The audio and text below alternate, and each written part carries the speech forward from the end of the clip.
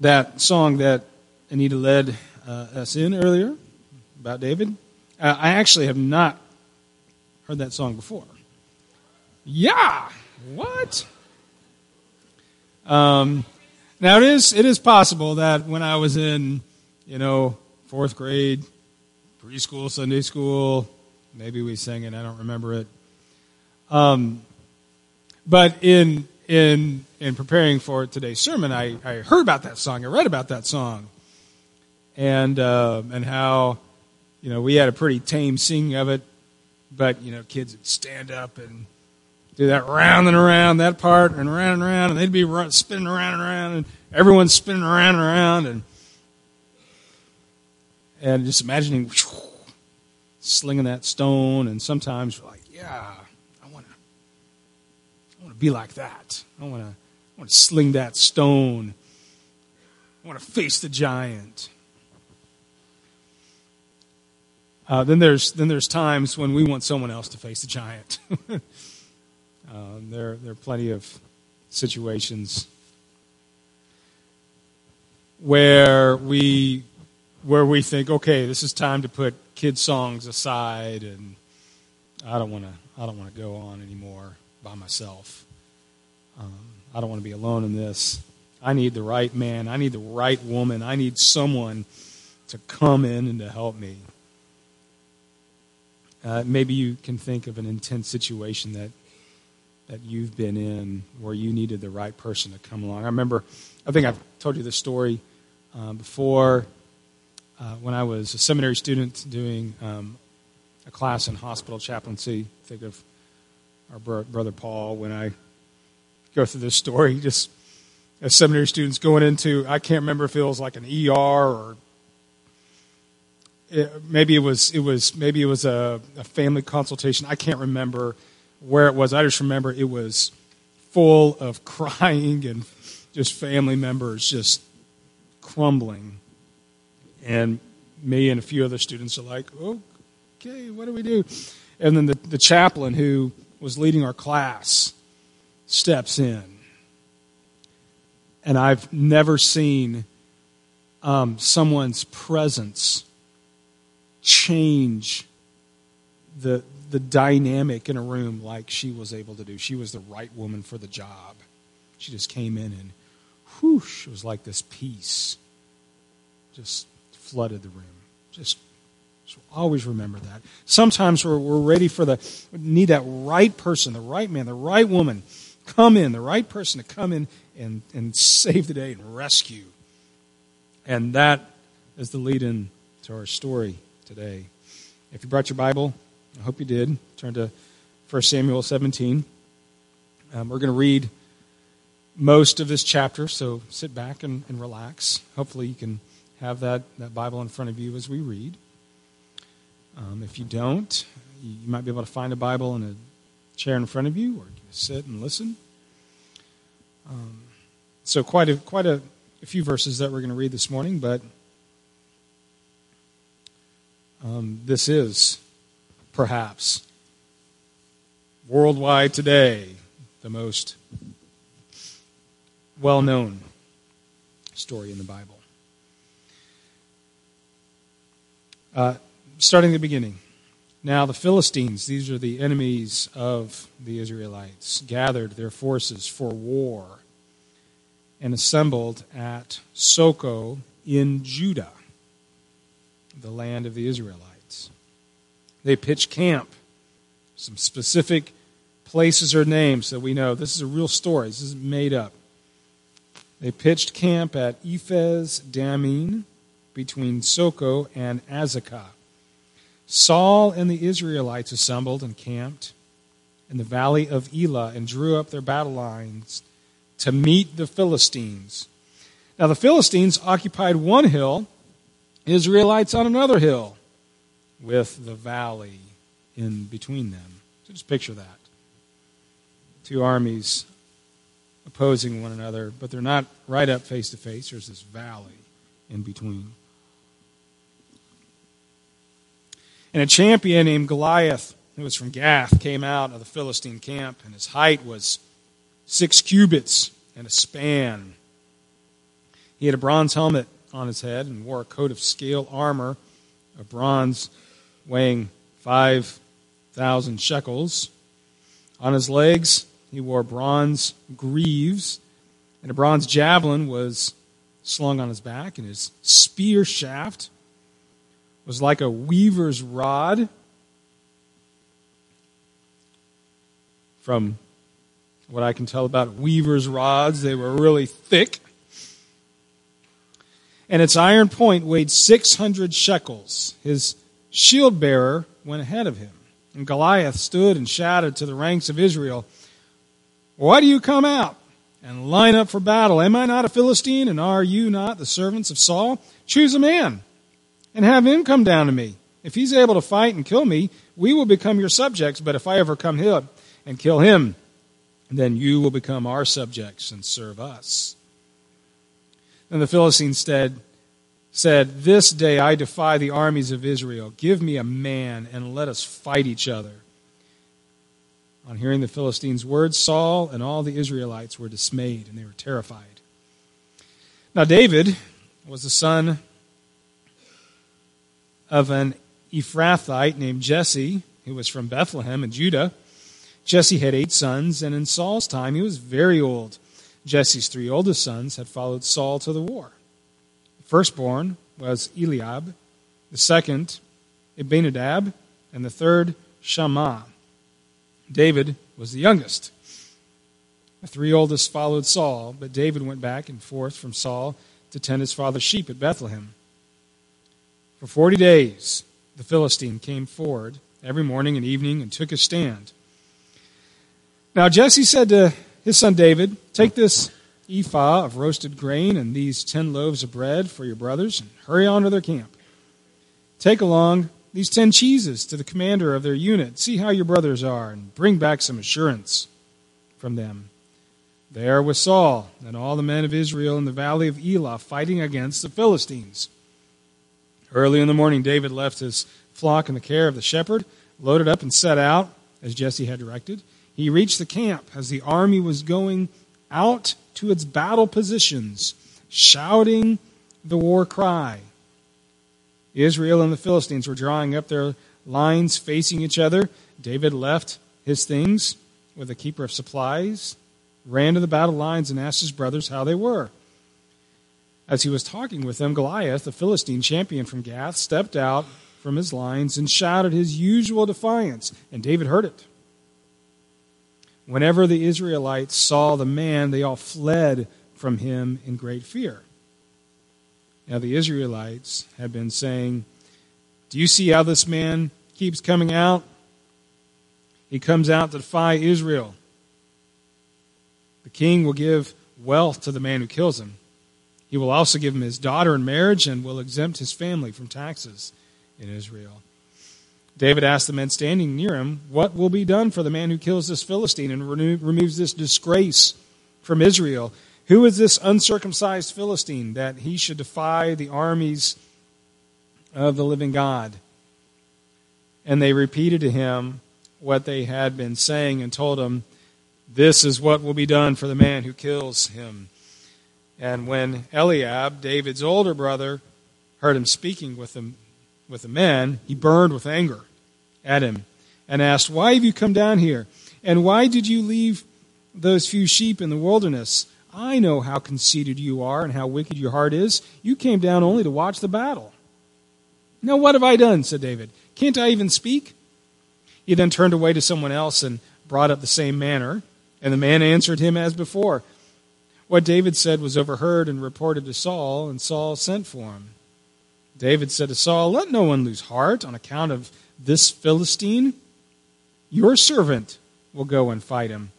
Saul replied, "You are not able to go against this Philistine and fight him. You are only a young man, and he has been a warrior from his youth."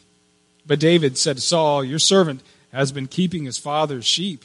And when a lion or bear came and carried off a sheep from the flock, I went after it. I struck it. I rescued the sheep from its mouth. And when it turned on me, I seized it by its hair, and I killed it. Your servant has killed both the lion and the bear, and this uncircumcised Philistine will will be like one of them, because he has defied the armies of the living God. And the Lord, who rescued me from the paw of the lion and the paw of the bear, will rescue me from the hand of this Philistine." Saul said to David, "Go, and the Lord be with you."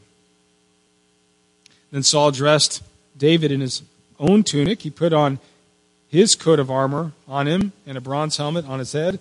David fastened on his sword and the tunic and tried to walk around because he was not used to them. "Oh, I cannot go in these," he said to Saul, "because I am not used to them." So he took them off. And he took his staff in his hand. He chose 5 smooth stones from the stream and put in the pouch of his shepherd's bag. And with a sling in his hand, he approached the Philistine. Meanwhile, the Philistine, with his shield bearer in front of him, kept coming closer to David. And he looked David over and saw that he was a little more than a boy, glowing with health and handsome, and he despised him. He said to David, "Am I a dog that you come at me with sticks?" And the Philistine cursed David by his gods. "Come here," he said, "and I'll give your flesh over to the birds and to the wild animals."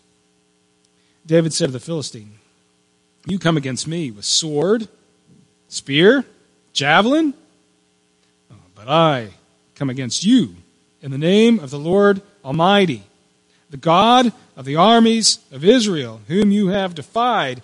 And this day the Lord will deliver you into my hands, and I'll strike you down, and I'll cut off your head.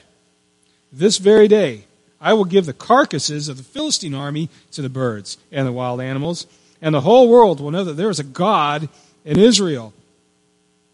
And all those gathered here will know that it is not by sword or spear that the Lord saves, for the battle is the Lord's, and he will give all of you into our hands." And as the Philistines moved closer to attack him, David ran quickly toward the battle line to meet him, and reaching into his bag and taking out a stone, he slung it. He struck the Philistine on the forehead, and the stone sank into his forehead, and he fell face down on the ground. So David triumphed over the Philistine with a sling and a stone. Without a sword in his hand, he struck down the Philistine and killed him. So David ran over, stood over him. He took the Philistine's sword and drew it from the sheath, and after he killed him, he cut off his head with that sword. When the Philistines saw that their hero was dead, they turned and ran. And then the men of Israel and Judah surged forward with a shout and pursued the Philistines to the entrance of Gath and to the gates of Ekron.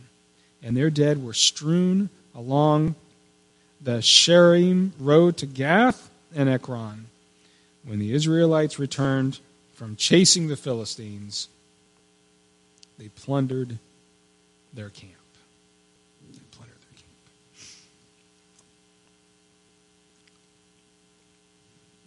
First thing to notice, did you see that this conflict between the Israelites and the Philistines took place in Judah? This wasn't out in the no man's land. The Philistines were encroaching on Israelite territory. What gave them the boldness to do that? Well, certainly Goliath had to do with that. Now, hey, we've got a champion. Let's go take Judah. We got him this time. So they're moving in Israelite land for the kill. And of course, Goliath comes taunting the Israelites. His message communicated a near impossible situation. So Israelites, they see their land being invaded.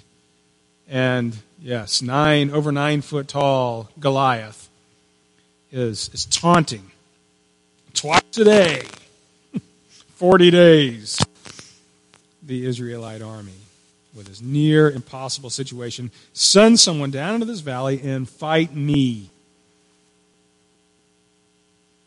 And the Israelites knew, okay, well, whoever's going down in that valley is probably not making it out alive.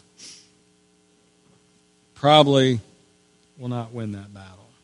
So one of the keys to really understand the story is this question: who should go fight Goliath? Whose job is it? Who's the rightful right person, the right man for this battle? Because nobody is stepping forward. You can imagine the conversations going on the Israelite side. Morning after morning, they're getting up, and here comes Goliath, and he's taunting them, and at least some of those conversations must have gone like this. Well, I was planning on fighting Goliath. I was going to go down there today, but I just woke up with a big crick in my neck this morning. Maybe tomorrow I'll feel a little better.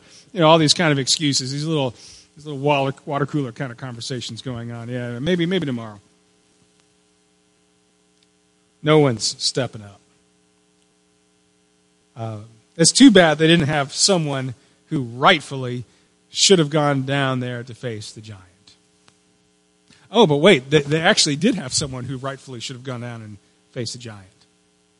They did have such a man. If you flip back a few chapters in your Bible, back in 1 Samuel chapter 8, verses 19 through 20, there's this story of the Israelites demanding a king from God. God, we want a king. And here's what they said in those verses. We want a king over us. Then we will be like all the other nations, with a king to lead us and to go out before us and to fight our battles. That was the king's rightful job. When the going got tough, to hop down in that valley and face that Goliath. So the Israelites are thinking, wait. Yeah, I don't need to go down there. I've got this crick in my neck, and I don't need to go down there because we have a king. Saul, you get down there and fight Goliath. It's your job. And Saul was the prototypical king. Remember that description of Saul when he was selected to be king? 1 Samuel chapter 9 describes him. His dad's name was Kish. Kish had a son named Saul, a young man as could be found anywhere in Israel, and he was a head taller than anyone else. So tall. You do the lineup of soldiers, and Saul was the one that was at least this much taller than everyone else. He stuck out with his height. And when you're facing a Goliath over 9 feet tall, well, it just makes perfect sense that you're going to send down your tallest, most able soldier to fight him. Now, there is one problem to this, and if you know the Bible story a little bit, you know that there's this problem, and that is, and we talked about the problem last week, that Saul, as king, had disobeyed God, and God rejected Saul as king, and in that rejection of Saul as king, God took his spirit from Saul. He took his Holy Spirit. The Holy Spirit left Saul. So there is this spiritual level to the story that is unseen to the human eye. Chapter 16, verse 7, God talks about this unseen layer to the story. God says, don't look at the outward appearance when you're judging who should rightfully go down to fight Goliath. People look at the outward appearance, but the Lord looks at the heart. And God knows Saul's heart, and he is not God's chosen man to go face Goliath. And quite honestly, I believe Saul is perfectly content with that, because who does Saul think should go face Goliath? Well, not himself. Verse 11 from our story, on hearing the Philistines' words, Saul, not just the Israelites, but Saul and all the Israelites were dismayed and were terrified. So Saul doesn't even think he should be the one going down into that valley. So the tension of the story comes when Israel realizes, we need a hero. He's not here right now. Up on the scene. And David fits none of the criteria for a model soldier. He's young. He's really young. He's too young to be in the army. He's probably a mid-teenager. Just old enough for his dad to say, hey, yeah, go travel out and go check on your brothers. Has he ever picked up a sword? Likely not. His brothers think that he's a twerp. I mean, he's the youngest of the brothers. And what do the older brothers do to their younger brother? Well, it's kind of the pest, right? And David's, if this were a football game, David would be like the water boy. All the football players are out lining up for the game, and here's the water boy. Go fill up our water bottles. That's David. So they're not treating him seriously at all as a warrior. His older brother Eliab shames David. I know why you came out here. You came out here just to watch this battle, right? I know. And it's kind of funny because David may have said, what battle? I don't see a battle going on. I see a bunch of soldiers just standing up here, kind of scared. What battle are you talking about? There's nothing going on out here. Goliath steps out for his morning taunt. David hears it, and he reacts differently than everyone else. He says, who is this uncircumcised Philistine, that he should defy the armies of the living God? Now, what does David mean when he says the living God? Why not just God? But he says the living God. Well, he's meaning that God is active in human affairs. He's saying something to his fellow Israelites. I expect God to do something here because we are God's people. And he's the living God. That means he's going to be acting and moving for us. We're not fighting alone. God's going to be out there. He's going to be swinging the sword or something, but God's going to do something. That's what he's saying when he says the living God.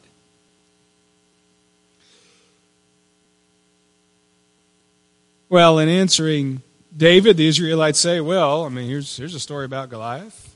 He's this giant. He comes out every morning, every evening, and yeah, well, you heard what he said. He says that. And David says, oh, well, I'll go fight him. Y'all are just standing around. I'll go fight him. Okay, now from the Israelite point of view, that is a bad idea.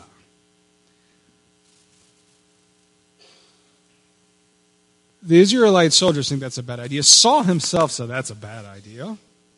David, you're a boy. You are the wrong man for this job. Even Goliath thinks, oh, come on. Can you send out a real man to fight me here? Even Goliath thinks that David's not the right man for the job. Everyone's looking at outward appearances, but God looks at the heart. And when he chose David to be king, he was looking at the heart of David that trusts in the Lord. In chapter 16, one chapter before this, says that God gave David his spirit. So his spirit is no longer with Saul. He gives David his Holy Spirit. And David says, yeah, you think it's a bad job, but I'll be okay because God has always been faithful to me. Whenever I've been taking care of my sheep, I faced bears, I faced lions, I've gone after them. I've grabbed them by the hair. I've wrestled with them. And I should have died, but I didn't because God was there protecting me. And it won't be any different here. Now, I want you to notice something. David is not acting like this is going to be some cakewalk. He's not thinking that. He's not thinking, I'm going to go down there and then, it's going to be like, Goliath and I will have a couple of cups of coffee and just talk this thing through, He knows he's going to be facing a battle.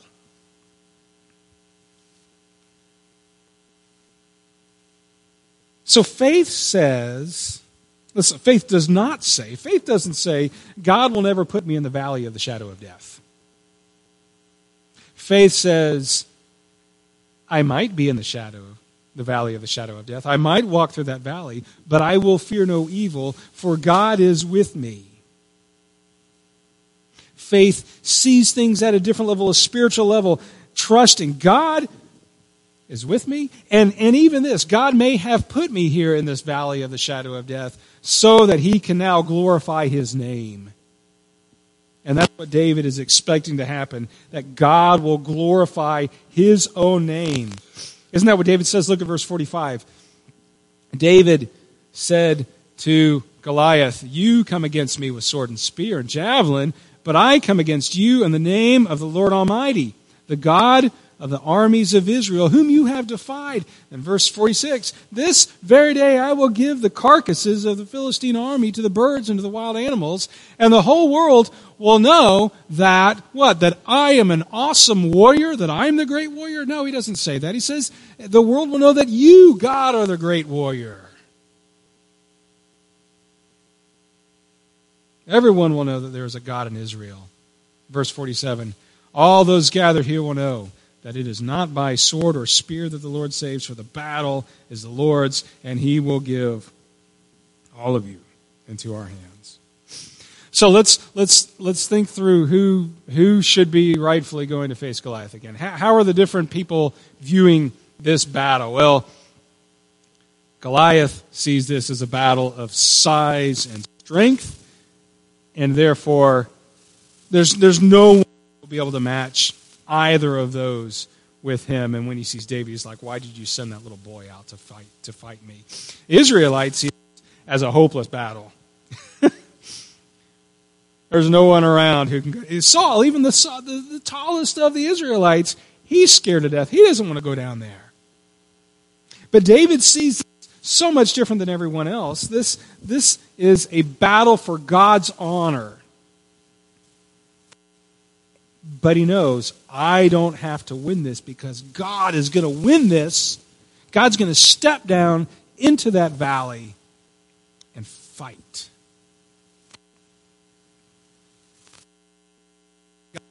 Battle. Don't look at outward appearances. I'm going to choose the right man with a right heart and the right spirit to go down there. Someone full of faith. Someone who is willing to put his life on the line for my people.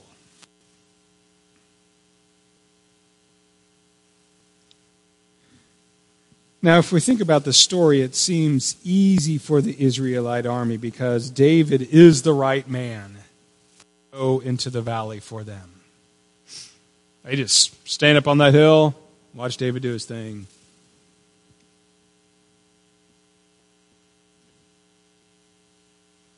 But is David the right man for us today to go into the valley of the shadow of death for us? Is David the right man to do that for us? Well, of course not. I mean, David lived 3,000 years ago. David's bones, they're in the ground by now.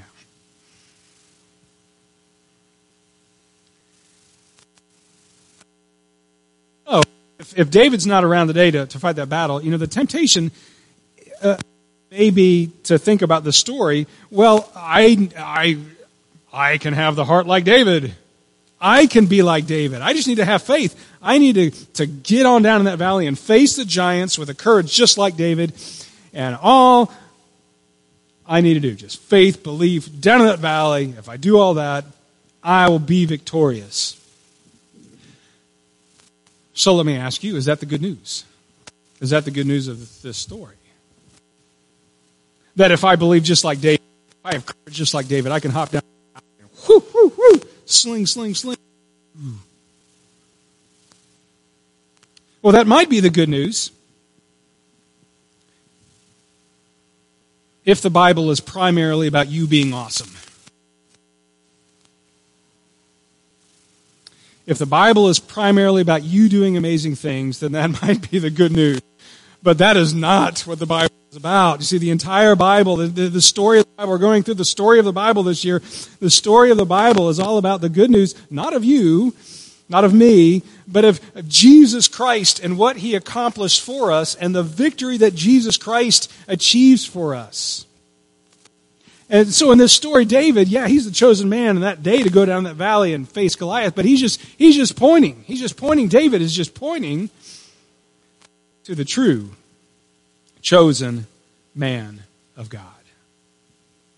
So I want to give just a few thoughts for us as we wrap up. One, the key to your battle is trust in the right true warrior. That true warrior is not David. That true warrior is not yourself. The key to really understanding this story of David and Goliath is in the Bible is to understand that David points to the true warrior who will climb down into the valley for us. The true king who will lead us in our battles. You know, one of the details of the story that is often mentioned is how David is his authentic self when he faces Goliath. And this is a good point. David is his authentic self. He puts on Saul's armor. Saul's armor it's just slopping around on David. He's much too small for it, so he says, I'm not used to this. Takes off Saul's armor. He's his true authentic self. And how does David defeat Goliath? Well, it's with his sling and a stone, right? He only needed one stone. He got 5, but he only needed one stone. Why is David so good with slings and stones? Because that's what he uses as a shepherd. I mean, he's used to that. These are David's weapons from being a shepherd. He killed with a sling and a stone. The description of Goliath's armor at the beginning of this chapter makes it really clear that you're not going to kill him with a sword or a spear. His armor's like 125 pounds, his armor. I mean, you're not going to just bang a sword against that and kill Goliath. You're not going to kill Goliath like that. How are you going to kill Goliath? The only way that you can kill Goliath is like from a distance with a high velocity projectile aimed at his head or his face or something like that, where his helmet doesn't fully cover it. That's the only way that Goliath's going down, and that's exactly what David is skilled at, using those high velocity projectiles. I mean, that's exactly what David does. David is the right man for this job. Now, one of the typical applications we hear from this story is, well, by David being his true self and not anybody else, that's how he killed Goliath. And so all we have to do is we have to be our true selves. Be your true self when you're facing your giant, and use your natural gifts and your strengths, and don't put on anyone else's armor. Just do what you do best, and you, of course, trust in God, and you'll get through it. That's not a bad idea. It's not a bad thought. It's just not the point of this story in the Bible. That's not the point of the story of David and Goliath. The point of David and Goliath is the right person, God's chosen man, has stepped down into the valley for us to fight the enemy. David, of course, points to the true man of God, the only and perfect man who could fight against our real enemies, the forces of evil, the devil, the power of sin. So who is that man? You ask who that may be. How's the hymn go? Christ Jesus, it is He. Christ, the perfect warrior. He is the one who has God's Spirit without limit. He is the one who fully trusted in God his Father. He was the one who was willing to lay down his life for us, to go into the deep valley of the shadow of death. Not just battling a giant, but battling death itself and rising victoriously. And then just to hand that victory over to us. That's the true warrior. And that is why this story is in the Bible. That's why there's this ridiculous description of Goliath portraying him as the threat that no mortal man would be able to defeat. So that we would know that the Lord has already stepped in the pit for us. And He's already fought the battle that saves the day.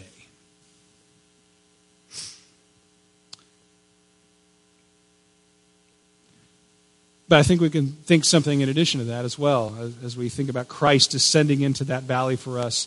Second point, the true warrior understands your weakness.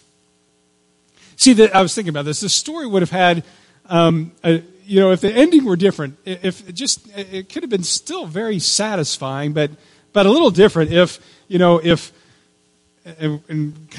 might have, kind of Hollywood wanted this ending, like, Goliath's out there in the valley, who's going to come down and fight for us, and all the Israelites are shaking in their boots, and then all of a sudden, cue the laser light show, and now in the corner of the Israelites, standing at 10 feet 6 inches tall, at a weight of 600 pounds of pure muscle, is Samsonite. And then just, this Hulk comes down and kind of winks at the Israelites and tumbles down the valley and just kind of mops up with Goliath. Or that would have been the kind of the Hollywood ending, and we'd be like, woo, that's great. But if that had been the ending,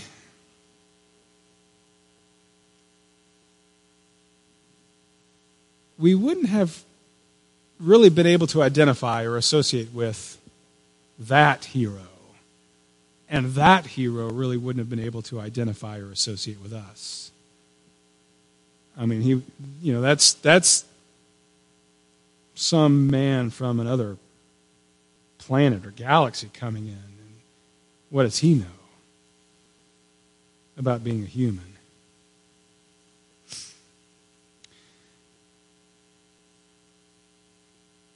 But David is like one of us. And the one that he pointed to was born as one of us. So, when Christ, the point is, when Christ descended into that valley, he knew then, when he went to the cross, exactly what you're going through. When he fought that battle, when he stepped in and saved the day, he knew exactly what you're going through. You read the stories of Jesus in the Bible and you realize that he experienced everything that we have experienced, so that we can know that Jesus knew everything about what you're going through when you step down into that valley. If you are lonely because you have been rejected, well, let me tell you, Jesus was rejected throughout his life. If you are filled with worry and dread right now, do you know that Jesus, when he was in the Garden of Gethsemane, love this description from the Gospel of Luke, not because it's a heartwarming description of Jesus, it just shows that he really knows what we're going through. You look right at the Gospel of Luke, chapter 22, verse 44. It says that Jesus, when he was in the Garden of Gethsemane the night before he died, he was filled with such dread. So much so, in anguish, that his sweat was like drops of blood hitting the ground. And an angel had to come and strengthen him. That's Jesus knowing exactly what we go through in life. If you face sickness and disease, Jesus' body was broken and beaten and bloodied as he hung on the cross. Yeah, Jesus knows what it is like to have a body that is sick and broken. The Bible says that Jesus was poor. He was homeless at times. He was thought of as a failure. His family rejected him. He grieved. He was tempted in every way that we have been tempted. Whatever you have gone through, Jesus went through as well. So when he stepped down to that valley, for you can know that he had you in mind. That he really had you and your battles in mind.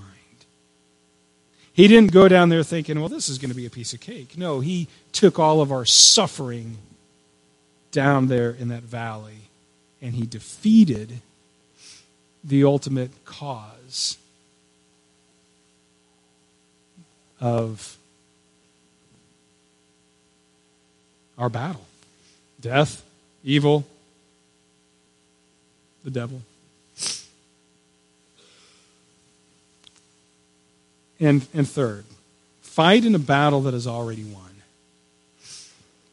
I mean, if there's any battle that the Israelite army participated in the story, it's not the heat of the battle.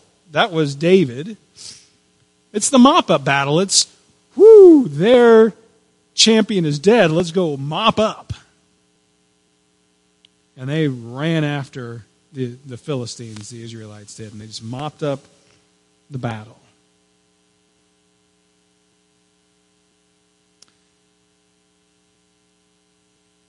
So, fight in a battle that is already won. Know that Jesus has already won the battle. He's done the heat of the day fighting. And we have our daily battles that we go through. But this story helps us to see the spiritual, that Jesus has already defeated our spiritual enemies. Colossians chapter 2, verse 15 says, having disarmed the powers and authorities, Jesus Christ, made a public spectacle of them, triumphing over them by the cross. Not he went on this process of triumphing over them. He triumphed over them. The battle has already been won.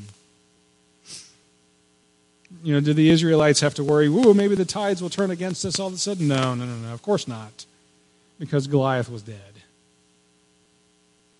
And you know what? You can go through life with the same assurance that when you trust in Jesus Christ by believing that He is God's Son, God's chosen champion, by trusting that God's chosen champion Christ has already achieved victory over Satan, over evil, over the power of your sin, the promise is that Jesus hands that victory to you just right now. It's yours. The victory, it's yours. And you do not have to worry that the evils of this world will overcome you and get you in the end because your champion has already won. And you have a champion today that will never leave you, never forsake you. Now let's take a moment and think about that. I want you to think, am I trusting in the right warrior, Jesus? Is that really where the foundation of my trust is? It's in Him. And do I really know that Jesus knows these smaller battles that I face now? Yes, He does. Do I know that? That He really knows what I'm going through. And that I can turn to Him and trust Him in this moment. Think about that. And do I really know? Do I really trust that He's already won me the victory? So I don't have to be afraid.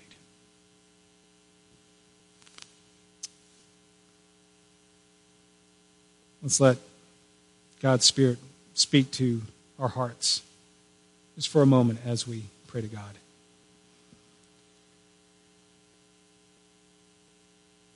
God, thank You for sending us Your champion, Christ, our Savior, our true warrior.